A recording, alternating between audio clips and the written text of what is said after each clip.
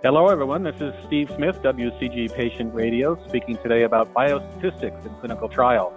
WCG is a company focused on the ethics, safety, efficiency, and success of clinical trials as a means for creating treatments for unmet medical needs. Today, I'm speaking with Janet Wittes, founder and president of Statistics Collaborative, also known as StatCollab. That's a group of biostatisticians who provide advice to developers of drugs and devices running clinical trials. Dr. Wittes is a fellow of the American Statistical Association, the Society for Clinical Trials, the American Association for the Advancement of Science, and an elected member of the International Statistics Institute. She was editor-in-chief of Controlled Clinical Trials and is currently an associate editor of the Society for Clinical Trials journal called Clinical Trials. Her authored publications, Statistical Monitoring of Clinical Trials, A Unified Approach, is widely used by students and researchers in biostatistics. She's won numerous awards and recognitions, including Outstanding Achievement by a Woman in the Statistical Sciences and the American Statistical Association's Award for Excellence in Consulting. She chairs data monitoring committees for several large multi-center trials sponsored by the National Institutes of Health, and is a former member of the FDA's Cellular, Tissue, and Gene Therapies Advisory Committee. She received her AB in mathematics from Radcliffe College and her MA and PhD in statistics from Harvard University. Hello, Janet. Hi, Steve. Thanks for joining us today. I wanted to ask you some questions now and let you talk to us about biostatistics more, of such a fascinating field. You've worked in the biostatistics field on clinical trials long enough to see transformation in the science and medicine of clinical trials, but also in the use of biomarkers as evidence in clinical research. Tell us what biostatisticians do and what positive impact these experts can have on clinical trial success. Well, thanks for the question. We biostatisticians are really strongly intellectually invested in designing and implementing and analyzing clinical trials in a way that produces reliable results efficiently. And both the words reliable and efficiently are very important. When a potential participant joins a clinical trial, everybody involved in trials, and we statisticians as well, want that trial to have a very high probability of producing interpretable results. If the trial shows that the product under study is beneficial, well, that's great. Then we have a new treatment. But if it clearly shows that the product does not work, that too is important information. Both these kinds of trials are, in my mind, successful trials because we've learned from them. To me, a failed trial is one that produces ambiguous results. Our job as biostatisticians is to work very closely with clinicians and patients to help ensure clear results from trials. I know that biomarkers can be used for different purposes, and this is a topic that's become interesting to me and many others as patient advocates, and I wanted to ask you about that, about biomarkers. I'm often focused, when I talk about this myself with non-professionals, as on discussions about the use of biomarkers as surrogate endpoints in trials, because we wonder to what extent such use could speed up a trial or lead to more trials succeeding. I think of surrogate biomarkers as something biochemical that allows a clinical trial result to be seen more expeditiously than, say, clinical measures would do, which can take a lot longer to manifest. Can you help us understand the role of biomarkers in clinical trials and whether they indeed can help us see more quickly and accurately whether a drug we are testing is helping or not? That is a very important question, and of course the answer is sometimes yes and sometimes no. The real question is, when can we use a biomarker or a surrogate instead of a clinical outcome to lead to granting approval to a drug? The classic surrogate, which I think we all know about, is blood pressure. There's been over 500,000 people who've been enrolled in clinical trials of blood pressure, and the data from these trials has unequivocally shown that reducing blood pressure leads to reduction in the chance of having a stroke. So a new blood pressure medication doesn't have to show that it reduces stroke all it has to do is to show that it reduces the blood pressure, which is the surrogate. In general, if we're in a disease situation where the surrogate is very highly predictive of the clinical outcome of interest, we can use that surrogate as the outcome in a clinical trial. And that can lead to huge reductions in the size of the trial, i.e. the number of participants in the trial, and even the length of the trial. And is the choice of using a biomarker controversial? I mean, I've heard a number of times when an organization that's done a clinical trial would like to use biomarkers, but they can't. The clinical data still rules the roost, and that, although that takes longer, I understand it's got more respect or power among the analysts. So, is that a fact? Well, remember, a drug rarely has a single target. It rarely does only one thing. Drugs have complicated mechanisms, and so it can be that a drug that alters the surrogate doesn't lead to improvement in the clinical outcomes. A very recent example is torcetrapib. That's a drug that increases HDL, and HDL is the good cholesterol. Small clinical trials unambiguously showed that torcetrapib increased HDL, but the question was whether that intervention actually would lead to lower rates of cardiovascular events like heart attacks. Mm-hmm. So Pfizer, the company that developed the drug, mounted a very large study randomizing people. That means like flipping a coin. Half got the drug and half got placebo. But the study was stopped early because the death rate was higher in the torcetrapib group than in the placebo group, which was a very bad surprise. And there are many other examples when a drug shows benefit on a surrogate endpoint, but actually causes harm. Examples are antioxidants, hormone replacement therapy for postmenopausal women, some chemotherapeutic agents for cancer.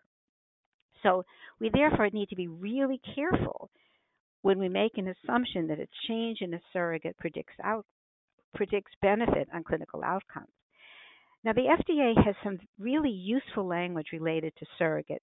It can give a drug so-called, quote, accelerated approval. That means you can approve it quickly on the basis of a surrogate outcome when the change that it produces is what the FDA says, and this is a quote, reasonably likely to predict clinical outcome. And the hooker is the words reasonably likely. When we're dealing with common diseases like heart disease, diabetes, Alzheimer's, lung cancer, regulators and clinical trialists are quite skeptical about the use of surrogates because even though clinical trials can be very cumbersome and expensive, large clinical trials are possible and they can study the clinical outcome. The situation is really very different with orphan diseases because there's often so few patients that you cannot perform a trial of a clinical outcome. And so the outcome that you use is often a surrogate outcome, and the standard of reasonably likely needs to be softened. So it sounds like the large clinical trial is much more trusted and reliable as a measure. But in the case of the rare diseases with small populations, you just need to make a leap of faith. And then I know they build in other ways of trying to mitigate the risk that entails.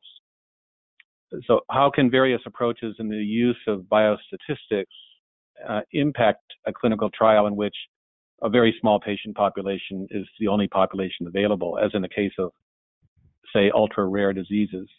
And what should drug developers consider as they plan and run their trials?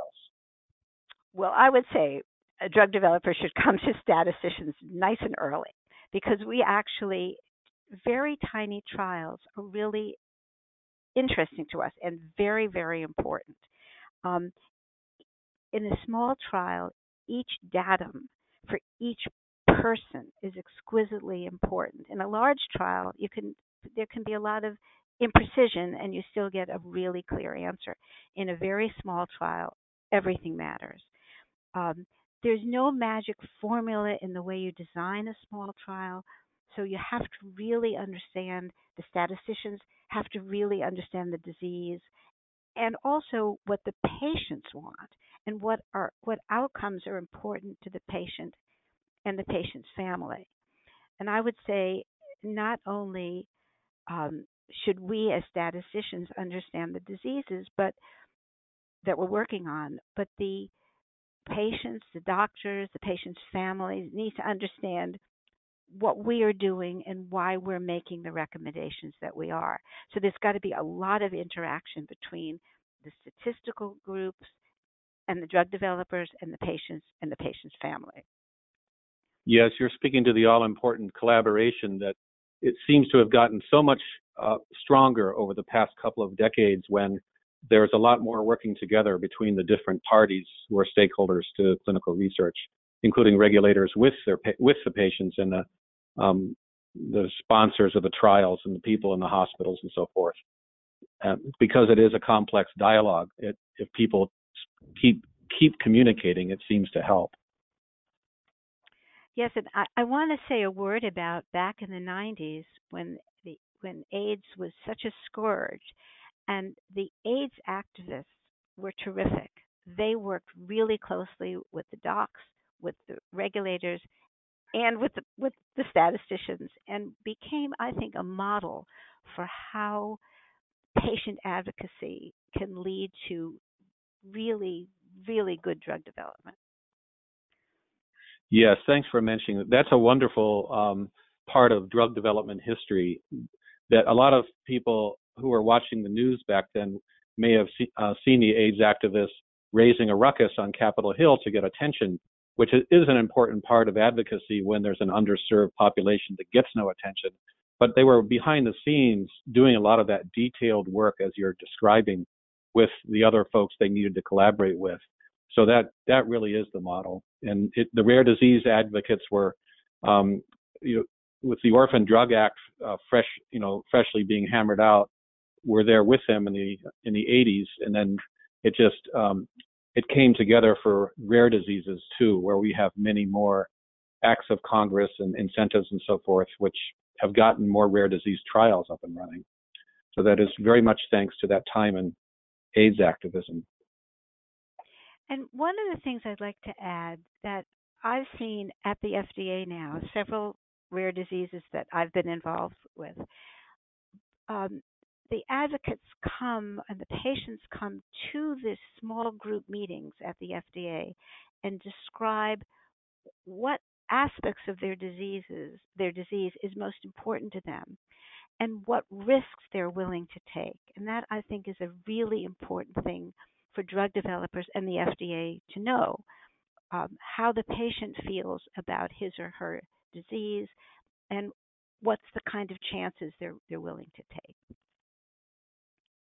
Yes, that's the risk versus benefit approach that a lot of advocacy groups would love to see more of, and the regulators are quite willing to talk about it, and together those groups are trying to edge up to how can we use the risk versus benefit feelings of the families in collaboration and in conjunction with solid biostatistics and other more rigorous research techniques, so that if we need to, we can get a drug developed, but we don't overstep our bounds and get too loose and cause people harm. So that seems to be the frontier at which we stand.